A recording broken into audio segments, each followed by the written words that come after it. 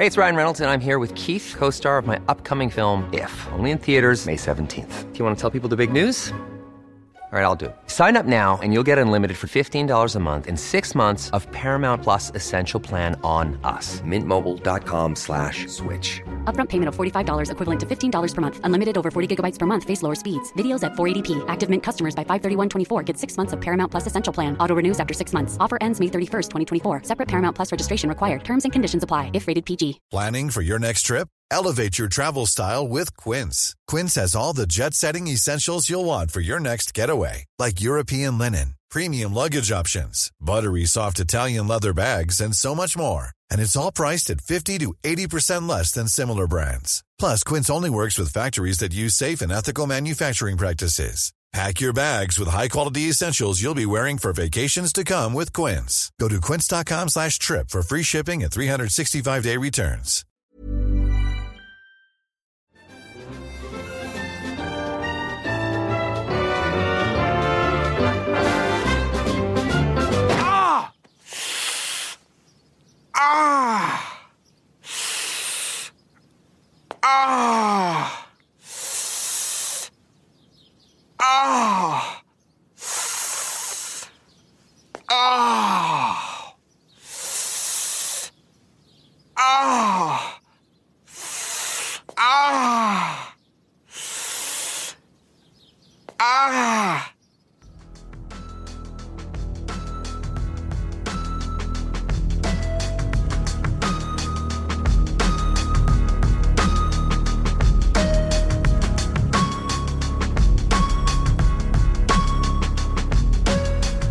Nu. Hallå! Välkomna till Amatörpsykologens topp 100. Jag sitter här i Ulf Appelgrens 225 likes lägenhet på Kungsholmen. Välkommen Ulf, hur mår du? Tack så mycket, du låter som Göran. Vem är det? Hallå! Tillsammans Göran, när motståndarlaget gör mål i fotboll. Kan det vara den bästa filmkaraktären någonsin? Vi återkommer ju ständigt till Göran. Jag älskar nej, Göran. det är självklart inte den bästa någonsin, men den är väldigt rolig. Ja.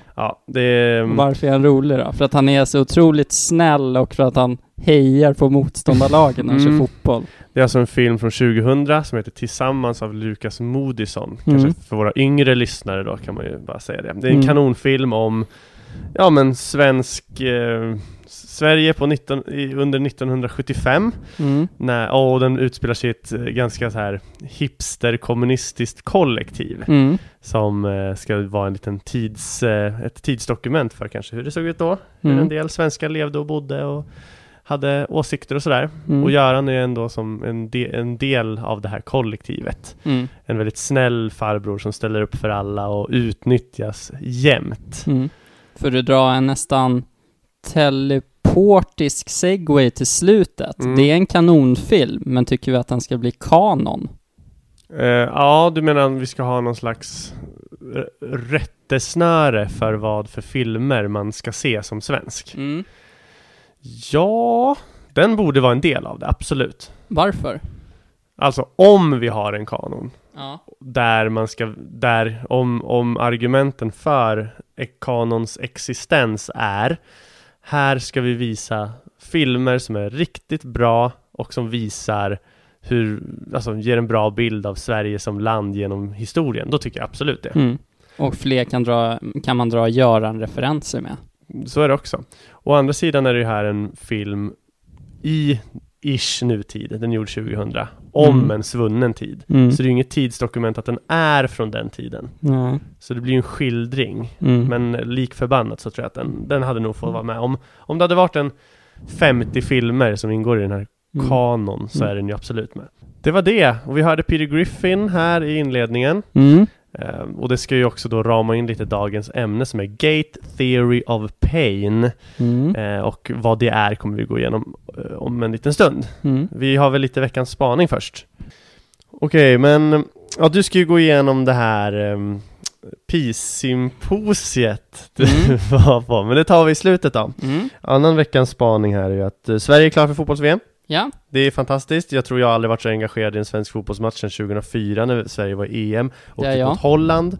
Jag var otroligt involverad och grät och hoppade runt och var så här, alltså det var så härligt att sluta jävla Italien och att vi får njuta av fotbolls-VM nästa sommar. Men visst är det så att de har riktigt jävla brödgäng spelare för spelare? Okända spelare som bara utgör ett kanonkollektiv med jävla ett geni i fronten, Janne Andersson. Så grattis Sverige. Grattis. Man får ju säga också att du gjorde bort dig brutalt här i förra veckans poddavsnitt med usel klippning i slutet. Det är ett kanonavsnitt och vi har fått goda recensioner för det. Ja. Men så var det något läge i slutet när du klipper in något helt, alltså du hoppar över typ 2 minuter eller någonting kan jag tänka mig. Det blir helt fel. Vi pratar om Kevin Spacey som veckans Phineas Gage, att han försökte komma undan sina anklagelser, MeToo-anklagelserna då, genom att komma ut som homosexuell, och det försvann helt. Nej. Gjorde det? Jo, det gjorde det. Ja, det gjorde det. Det låter inte klokt. Man fattar ingenting. Är det så? Ja, jag tror det bara var pipet. Nej. Det är helt åt skogen. Jaha, det är helt uppåt väggarna. För jag trodde bara det var pipet som kom på fel ställe. Nej, det var... Ja, då var det Phineas Gage på mig. Ja, du är riktigt dåligt. Ursäkta lyssnare. Så lite Phineas Gage på dig där.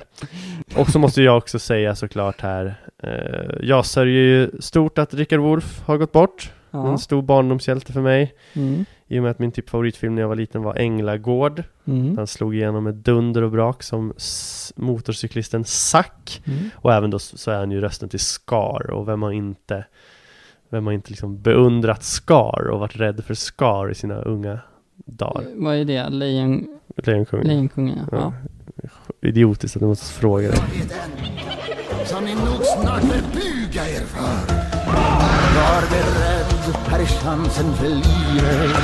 Var beredd på en stor sensation. En tidfylld ära, det är ganska nära. Och vad ska vi göra? Nu ska ni få höra vad mästaren tänker. Belöning jag skänker, ja åtminstone lite beröm. Ett geni som har oanad bredd. Var beredd. Men okej, dagens ämne är ju som sagt Gate Theory of Pain. Och där ska vi gå igenom väldigt kvickt. Det blir ett kort avsnitt idag och det finns lite olika skäl till det. För att mumset kommer i slutet. Ja, och sen kommer det vara lite extra eftersnack med Jonte när han går igenom sitt det där. Som någonting han var på. Pi-symposiet. Ja, det låter så jävla sexigt. Pretto. Alla längtar till slutet. Men Gate Theory of Pain är alltså en teori som myntades av Ronald Melsack och Peter Wall någonstans på 60-talet. Och jag kommer ihåg också när jag lärde mig om det här på Uppsala universitet. Då satt jag återigen bredvid min vän då, Claes Ackebo. Och när han fick höra om den här namnet, när vi hade den här kursen, perceptionspsykologi, så sa ju läraren, nu ska vi gå igenom Gate Theory of Pain. Och Claes som är hårdrockare och tycker så här, han tyckte det lät så coolt så han kunde liksom inte ens, han kunde inte trycka undan sin entusiasm bara han hörde det ordet. Så han bara, typ så här högt i klassrummet när han bara hörde något om pain. För han tyckte det lät tufft, så jag typ retade honom för det. Plus att han trodde att den hette Great Theory of Pain. Alltså den stora teorin om smärta. Men den heter alltså Gate Theory of Pain. På svenska alltså portteorin egentligen. Det är inte direkt översatt, men den kallas portteorin på svenska då. Men det är som en liten Gandalf som står där och säger You shall not pass. Det är inte så den funkar. Nej, inte riktigt. Men man kan absolut applicera det om man vill få en bild på det. Och vi lyssnade på Peter Griffin här i början. Det han gör i det här klippet, det ser ni inte eftersom ni lyssnar på podden. Ni tittar och förmodligen vi kanske ska skaffa en vlogg istället. Ja, visst kan vi göra det. Synd att vi har sådana radiofejor. Det har vi det. Vi sitter här också i bara överkropp ska sägas. Den ena är starkare än den andra. Det måste jag säga. Det är inte ofta man känner sig liten. Men när man sitter bredvid dig, Jonte, så känner man sig faktiskt muskelmässigt liten. Jaha, det var ju bra. Även om mina armar är bra. Ja. Du har nästan sagt att de är lika bra som dina. Jag har sagt att volymmässigt är jag och... Jag tror jag har mer konturer. Jag är och nosar där. Ja, om man skulle göra ett mått, vet du vad du har kring biceps? Nej. Kan mäta sen när vi ska tillsammans i bara överkropp titta på Sportkrönikan. Just det. Och lägga upp en story. Mm. Hur som helst, vad var jag? Jo, när Peter Griffin, det som händer är att Peter Griffin ramlar. Och han slår då i knät. Det första han gör instinktivt, och det vi alla människor gör i stort sett i det läget när vi har slagit i knät rejält, det är att liksom trycka händerna mot det stället vi slog oss på, alltså mitt på knät i det här fallet då. Och varför gör man det? Det är det Gate Theory of Pain handlar om. Så här ser det ut. Vi har tre stora begrepp inom den här typen av perception som jag lärde mig på Uppsala universitet. Den ena kallas hapsis. Hapsis, det är våra nervbanor i kroppen som gör att vi förstår hur vår kropp är placerad. Om man står upp, om man ligger ner, alltså den talar om för oss, nu ligger du ner. Det är nervbanor som talar om hur vår kropp är placerad. Hapsis handlar inte mycket om idag. Hur som helst, sen har vi ju då nocioceptorer. Det är de nervbanor i vår kropp som styr smärta och temperatur. När vi slår oss eller när vi känner något riktigt varmt eller något riktigt kallt, då är det nocioceptorerna som skickar signaler till vårt huvud. Förutom nocioceptorerna har vi proprioceptorerna. Proprioceptorerna är de nervbanorna som bara reagerar på tryck överlag. Alltså att man känner på ett bord, man känner på att man står på ett golv, man känner taket om man sträcker upp handen. Alltså tryck överlag, man känner tröjan mot kroppen eller skon som klämmer om foten. De har inte högt i tak. Om man känner taket om man sträcker upp handen. Så är det. Jag har inte tid att vara lustig, för nu har vi så jävla kort tid kvar. Men ja. Och i det här fallet då, till grejen hör att de här nervbanorna som reagerar på tryck, proprioceptorerna, de nervbanorna går fortare än nocioceptorerna som reagerar på smärta. Så i och med att man slår sitt knä, då jobbar nocioceptorerna, skickar smärtsignaler upp till hjärnan och säger du har ont, och det är då vi känner att fan vad ont jag har. För att undvika smärta, eller för att minska smärtan i alla fall, så kan man då lägga handen på såret och trycka, och då börjar proprioceptorerna jobba, för det är de nervbanorna som styr alltså själva trycket i sig. Och de nervbanorna går fortare än nocioceptorerna. Och det innebär att de här signalerna når hjärnan snabbare och i högre frekvens än nocioceptorerna som styr smärtan. Så därför, genom att trycka på stället där du har ont, kan du minska smärtan. För att de här nervbanorna, proprioceptorerna, går fortare och är kraftigare. Så i och med att du trycker när du har ont på det stället där du har ont, så kommer det göra mindre ont. Och en undanledningsmanöver. Och därför kallar man det Gate Theory of Pain, för att det är som att man stänger smärtporten och öppnar tryckporten. Nu gör det fortfarande lite ont, men den minskar radikalt. Så det är ingen riktig Gandalf? Ingen riktig Gandalf. Det är som att you shall not pass, men några små... Fast de fick väl passa ändå, där va? I och för sig. Ja, men det är ju, han säger ju det till den här stora jävla Balroggen. Fick han passa? Nej, han drar ju ner Gandalf i mörkret, och så kommer ju Gandalf tillbaka i 2:an. Yeah. Ja, men eftersom man drog ner han i mörkret, kunde han inte passa sen. Nej. Okej, nej. Så inte riktigt som båda, Gandalf. Nej, precis, inte riktigt. Och den här teorin kan man ju också applicera då på när man lägger handen på en varm platta. Inte för att man gör det dagligen troligen, men du kan lägga handen på en platta och känna plattan först. Och alltså nu handlar vi om några så här 100-delar hit och dit, men du kan sätta handen på plattan och det kanske, och hjärnan registrerar trycket direkt. Nu håller han på någonting, eller nu håller hon på någonting. Någon halv sekund senare så känner hjärnan, oj vad varmt det var. Och det är också det är så man ser att den här trycknervbanorna, alltså proprioceptorerna, är snabbare än nocioceptorerna. Och därav Gate Theory of Pain. Men Gate Theory of Pain är framförallt applicerbart på när du slår dig riktigt hårt, så vill kroppen instinktivt sätta handen mot där vi slog oss för att det gör att smärtan minskar för en stund. Mm. Hur fungerar det då på fotbollsspelare? Till exempel Rivaldo 98 när han fick bollen på benet och tog sig för ansiktet. Hur kan du förklara de här, hur det funkade för honom? För att sänka dig totalt. Det här var VM 2002. Så det var inte VM 98 i Frankrike. För det andra så filmar han och är liksom, och det vet du också såklart. Ja, det är konstigt att du inte förstod att jag... Jo, det vi fattar ju, men vi har inte tid med skoj. Nu pratar vi allvar här. Ja. Nej, men kommer du på något mer exempel? Nej, det var nog bara det. Så då har vi lärt folk om det. Ja. Gate Theory of Pain, det som fick Claes Ackebo i hela klassrummet. Det som fick kortslutning hos Rivaldo 2002. Precis, där hans nervvanor gick helt åt fanders. Där stod Gandalf och förde vidare istället för att blocka. Precis. I hurt myself today to see if I still feel. I focus on the pain, the only thing that's real.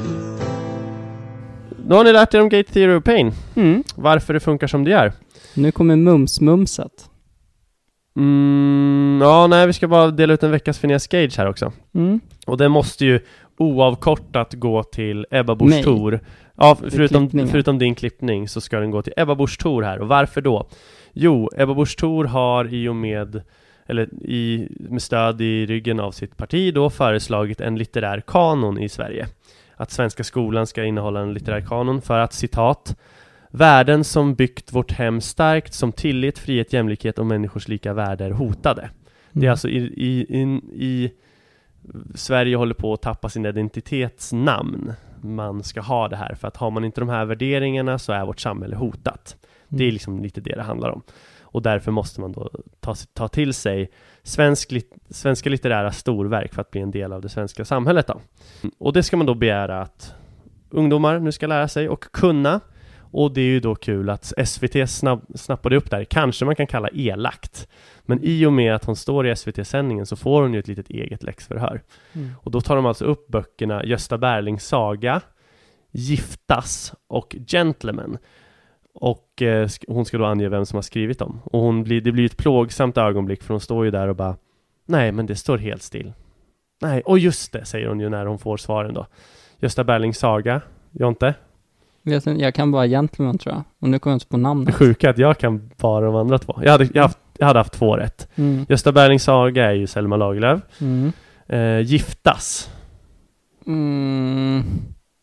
Du kommer inte få veckans Phineas Gage, för du har inte föreslagit en litterär kanon. Giftas. Harry Martinsson. Strindberg. Jag vet inte. Strindberg. Ja. Och Gentlemen. Nu måste jag komma på namnet. Det har jag verkligen på tungan. Ska jag säga förnamnet? Ja. Claes. Planning for your next trip? Elevate your travel style with Quince. Quince has all the jet-setting essentials you'll want for your next getaway, like European linen, premium luggage options, buttery soft Italian leather bags, and so much more. And it's all priced at 50 to 80% less than similar brands. Plus, Quince only works with factories that use safe and ethical manufacturing practices. Pack your bags with high-quality essentials you'll be wearing for vacations to come with Quince. Go to quince.com/trip for free shipping and 365-day returns. Life is full of awesome what-ifs, and some not so much, like unexpected medical costs. That's why United Healthcare provides Health Protector Guard fixed indemnity insurance plans to supplement your primary plan and help manage out-of-pocket costs. Learn more at uh1.com. Quality sleep is essential. That's why the Sleep Number Smart Bed is designed for your ever-evolving sleep needs. Need a bed that's firmer or softer on either side? Helps you sleep at a comfortable temperature? Sleep Number Smart Beds let you individualize your comfort so you sleep better together. JD Power ranks Sleep Number number 1 in customer satisfaction with mattresses purchased in-store. And now, save 50% on the Sleep Number Limited Edition Smart Bed for a limited time. For JD Power 2023 award information, visit jdpower.com/awards. Only at a Sleep Number store or sleepnumber.com. Östergren. Bra, Claes Östergren. Och som vi hör här, Jonte kanske eventuellt är i behov av att det ska finnas en svensk litterär kanon, för han har 1 av 3 rätt, eller 1,5 rätt nästan. Och Ja. då kan man ju tycka att men det som Ebba Busch Thor föreslår, som du sa när vi pratade om det här, det är kanske det som behövs. Hon kanske bevisar det själv genom att inte kunna den här skiten. Ja. Men jag tycker Hon kanske gjorde sig för att göra ett statement. Ja, det kan man ju tänka sig. Men jag tycker det är kul när man sitter på höga hästar och säger det här är viktigt för svensk identitet. Folk måste kunna det här. Och så kan man det inte själv. Visst, det kan ju vara roligt bevis för att det absolut det behövs. Men jag tror inte vad hon hade tänkt sig i den här situationen, om jag ska vara ärlig. Så jag ger henne veckans Phineas Gage. Och mig. Och jag dig. ger mig. Och dig för klippning och att du... Fast det är ju charmigt med felklippt också. Ja... visst. Vi är ju amatörklippare också. Vi jobbar på de sista sekunderna här. Nu ska vi gå in på en extra sändning där Jonte pratar om Nick Boström och Dan Dennets Pi-symposium. Pi-symposium. Precis. Så vi tackar för oss och så kommer Jonte här. Nu. Ja, kram, hej. Hej.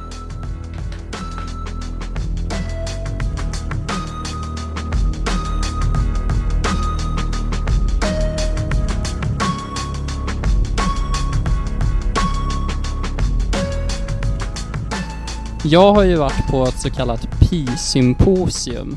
Ett föredrag om medvetandet och AI. Med professorn Dan Dennett och Nick Boström, som jag har nämnt här väldigt mycket i podden, som är, vad ska man säga, har startat någon typ av framtidsinstitut, professor i Oxford tror jag, och är mycket inriktad kring filosofi och datateknik och AI specifikt. Han är väl vår starkaste referens i kanske AI-avsnittet väl? Ja, precis. Så det var ju gåshudskänslan när man gick dit. Och du vaskade VM-kvalsplayoffen för den, ish. Ja, men det var ju lugnt. Ja, visst. Ja, precis. Jag hade väldigt höga förväntningar. Det var som sagt Dan Dennett, han var den som var specialisten på medvetandet, och det var första halvan. Och sen var det Nick Boström som var mer kopplat till AI, och det var andra halvan. Det höll vi på i kanske 2 timmar någonting. José González, utmärkt artist, var där och körde låtar också. Mycket bra. Gjorde en kanonversion av vad heter den?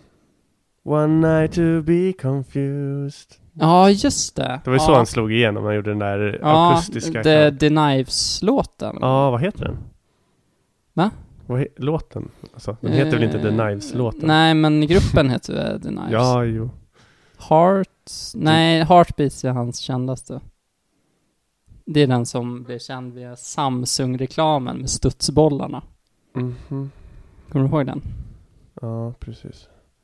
Jag har det på tungan. Är det inte Heartbeats? Nej. Heartbeats är ju... Eller jo, det är ju den. Det är ju den. Det är ju studsbollslåten, ja. Och det är en cover på The Knives, ja. Ja, just det, så okay. är det. Ja, jag trodde den var separat. Ja, vi ger oss själva veckans Phineas Gage ja. där. Idioter. Ja, det är en jättebra låt. Så han började köra lite låtar, och sen så klev då Dan Dennett in. Det är väl en man i 70-80 års åldern, sina tror jag. bästa år. Ja, och det roliga var att han kom in med en liksom stor träkäpp. Det kändes som han verkligen ville spä på bilden av sig själv som någon typ av filosofprofessor. Ja, visst. Och då började han prata då om medvetandet, och när jag gick in i det här, då var mina förväntningar var ju på Nick Boström. Jag har hört lite om Dan Dennett, jag har varit lite si och så, han har lite andra tankar än mig när det gäller fri vilja och liknande. Men medvetandet, där blev jag positivt överraskad. Där sa han väldigt mycket intressant. Vi kommer ju att avsnitta av det här, men det han sa i mångt och mycket, det är ju att medvetandet är en illusion. Jag tror att jag har sagt den här podden innan och refererat till Sam Harris att medvetandet är det enda som inte kan vara en illusion, med anledning av att vi faktiskt upplever är ett kvitto på att vi har ett medvetande.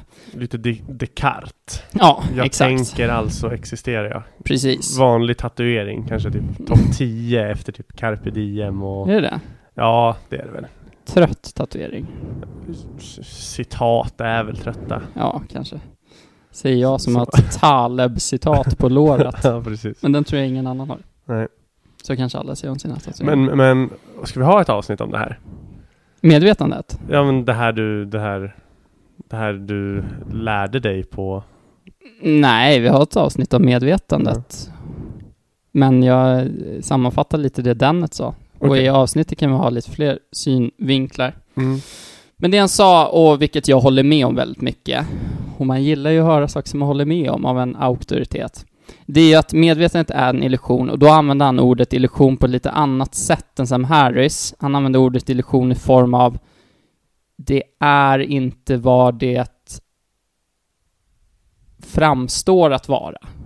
Alltså det är annorlunda än vad vi upplever. En illusion behöver inte betyda att det inte finns. En illusion kan ju vara att karaktären på det är annorlunda än vad vi varse blir. Förstår vad jag menar?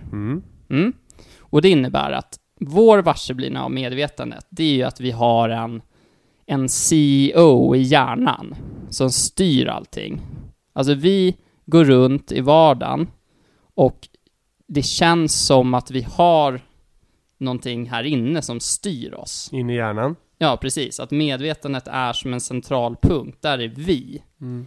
Och det är ju det första grejen som han krossar då. Och här kan vi dra en koppling till jaget också. Att det finns ingen sammanhängande jag. Ja, jag tänkte det lite, jaget som ska styra mellan överjag och det i... Nej, inte det freudianska jaget. Nej, inte det jaget. Nu tänker jag absolut inte det jaget. Nej, precis. Så hans första motto var att medvetandet har kommit fram via evolutionen troligtvis för att vi på ett så komplext sätt ska kunna planera, dra slutsatser, se in i framtiden och så vidare, dra lärdomar från tidigare händelser och liknande. Då har medvetandet kommit längs vägen, och medvetandet är inget annat än ett resultat av komplexa neuronsammansättningar. Det finns ingen del i hjärnan som utgör medvetandet. Det finns ingen CEO i hjärnan som styr oss, utan medvetandet är bara en summa av all komplexitet i hjärnan. Okay. Hänger du med?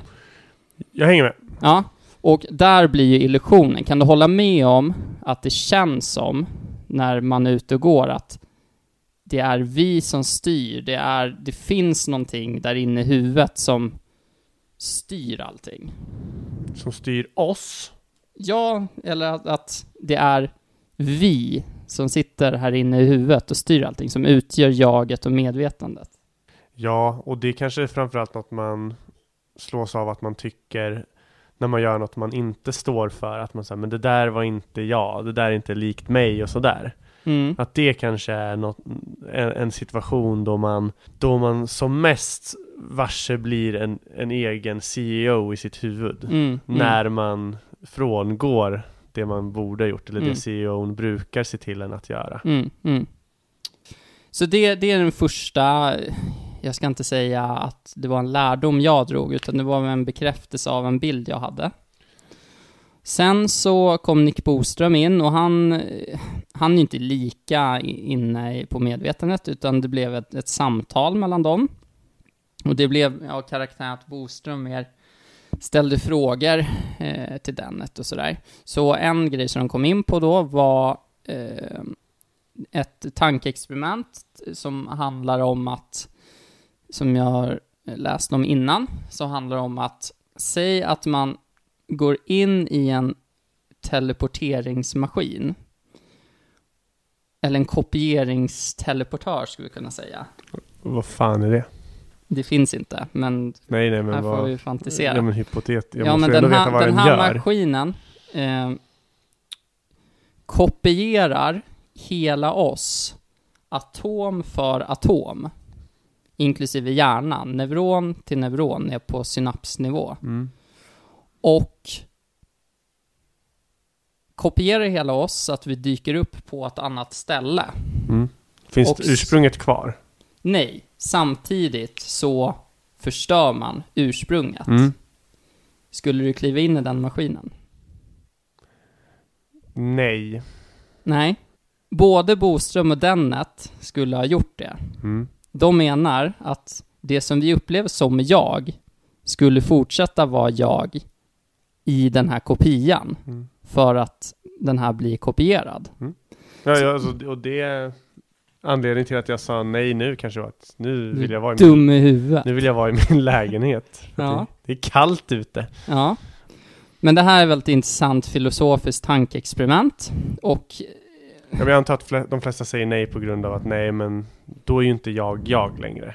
Ja, precis. Och det grundar sig i illusionen av att det finns något särskilt där inne som utgör jaget. Men de facto kanske man inte ska, men teorin är ju då att om man kopierar allting så är det lika mycket jag som kommer på andra sidan.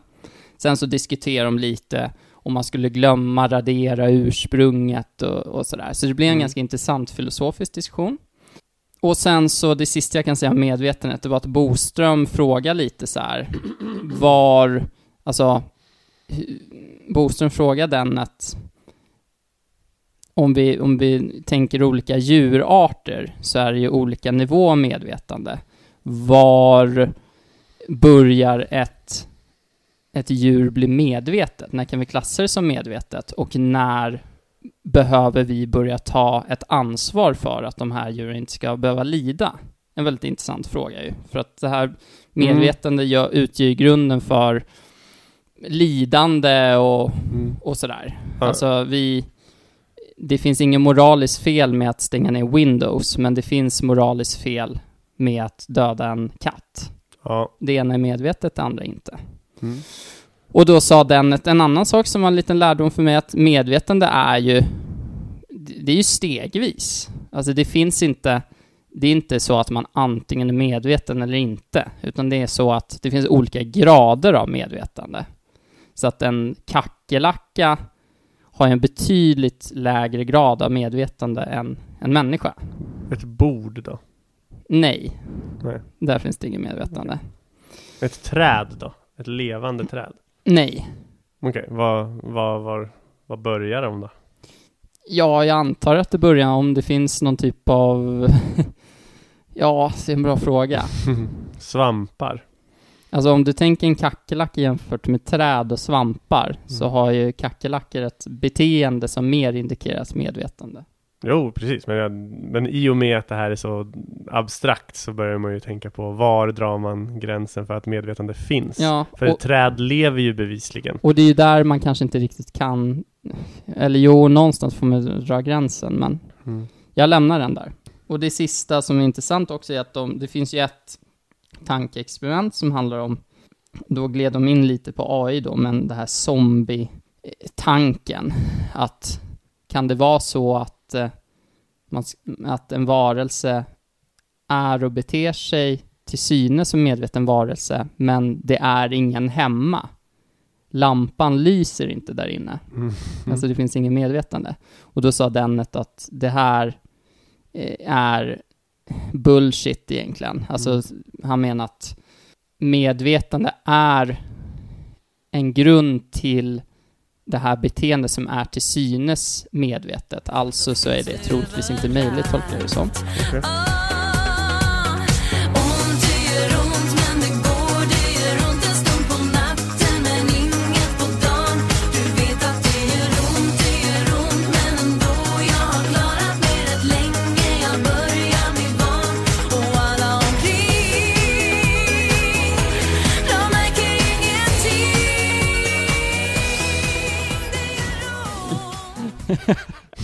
Ja. Ja, men fortsätt så. Sen så kom vi in på AI-delen. Och där var ju mina förhoppningar så att säga. Det var att Dennett var mycket mer karismatisk och duktig på att presentera sina idéer. Boström var och mycket mer benägen att liksom utmana Boström i diskussionen. Boström var väldigt tillbakadragen och väldigt mer så här ställde frågor, väldigt försiktig i sina svar, alltså som man kanske typisk vetenskapsgrej, men han vågade inte riktigt svara rakt, utan det var mycket ena sidan och andra sidan. Vilket gjorde att jag var lite besviken på Boström i liksom underhållningsvärdet. För han var inte lika duktig på att presentera sina saker, även fast han har så jäkla bra idéer. Och då kom de in på AI då, prata lite kring om en AI kan bli medveten och liknande, och det var ju båda överens om att det kan bli.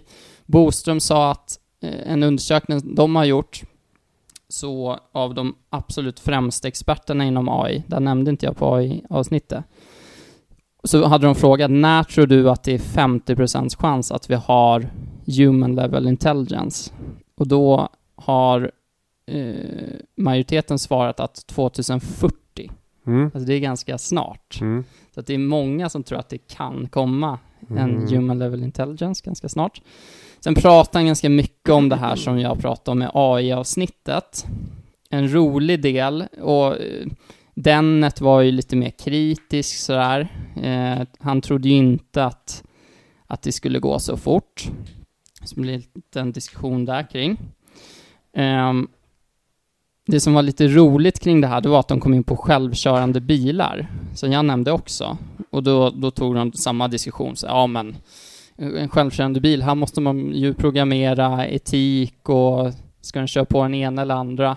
Och då var det lite roligt, för att då hade Boström liksom ena sekunden pratat ganska tunga datatekniska termer kring AI. Och på den här frågan sa han bara, vadå, jag fattar inte problemet. Det enda man ska göra är att programmera en bil som inte ska krascha. Så han gav inte mycket för att den här komplexa debatten kring självkörande bilar. Nej. Vad mer kring AI? Det var ganska mycket det som jag hade sagt. Det är lite tid kvar. Ja. Och det som ska sägas också är att de kom in på fri vilja. Och där är ju Dennett är ju en kompatibilist, vilket gör att han är determinist, men menar att den fri viljan kan finnas trots deterministen.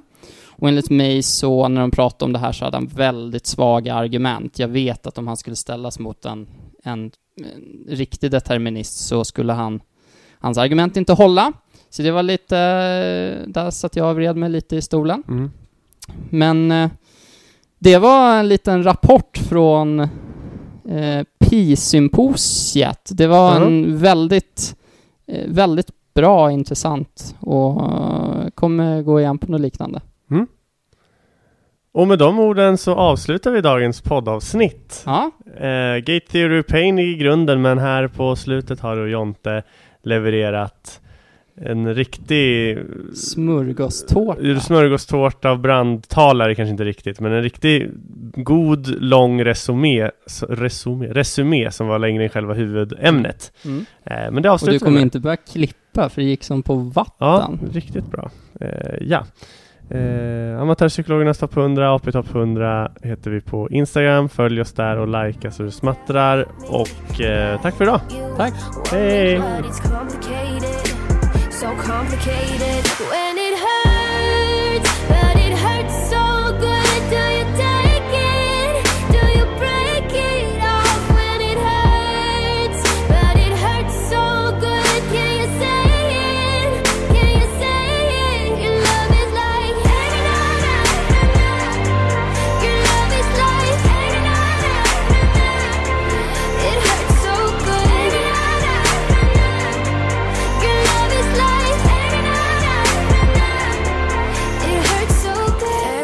I swear it's over. Ever catch yourself eating the same flavorless dinner 3 days in a row? Dreaming of something better? Well, HelloFresh is your guilt-free dream come true, baby. It's me, Keke Palmer.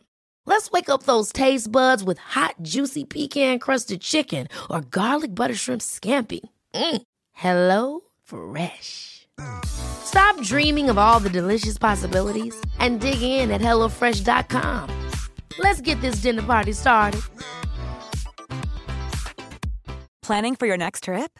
Elevate your travel style with Quince. Quince has all the jet-setting essentials you'll want for your next getaway, like European linen, premium luggage options, buttery soft Italian leather bags, and so much more. And is all priced at 50 to 80% less than similar brands. Plus, Quince only works with factories that use safe and ethical manufacturing practices. Pack your bags with high-quality essentials you'll be wearing for vacations to come with Quince. Go to quince.com/pack for free shipping and 365-day returns.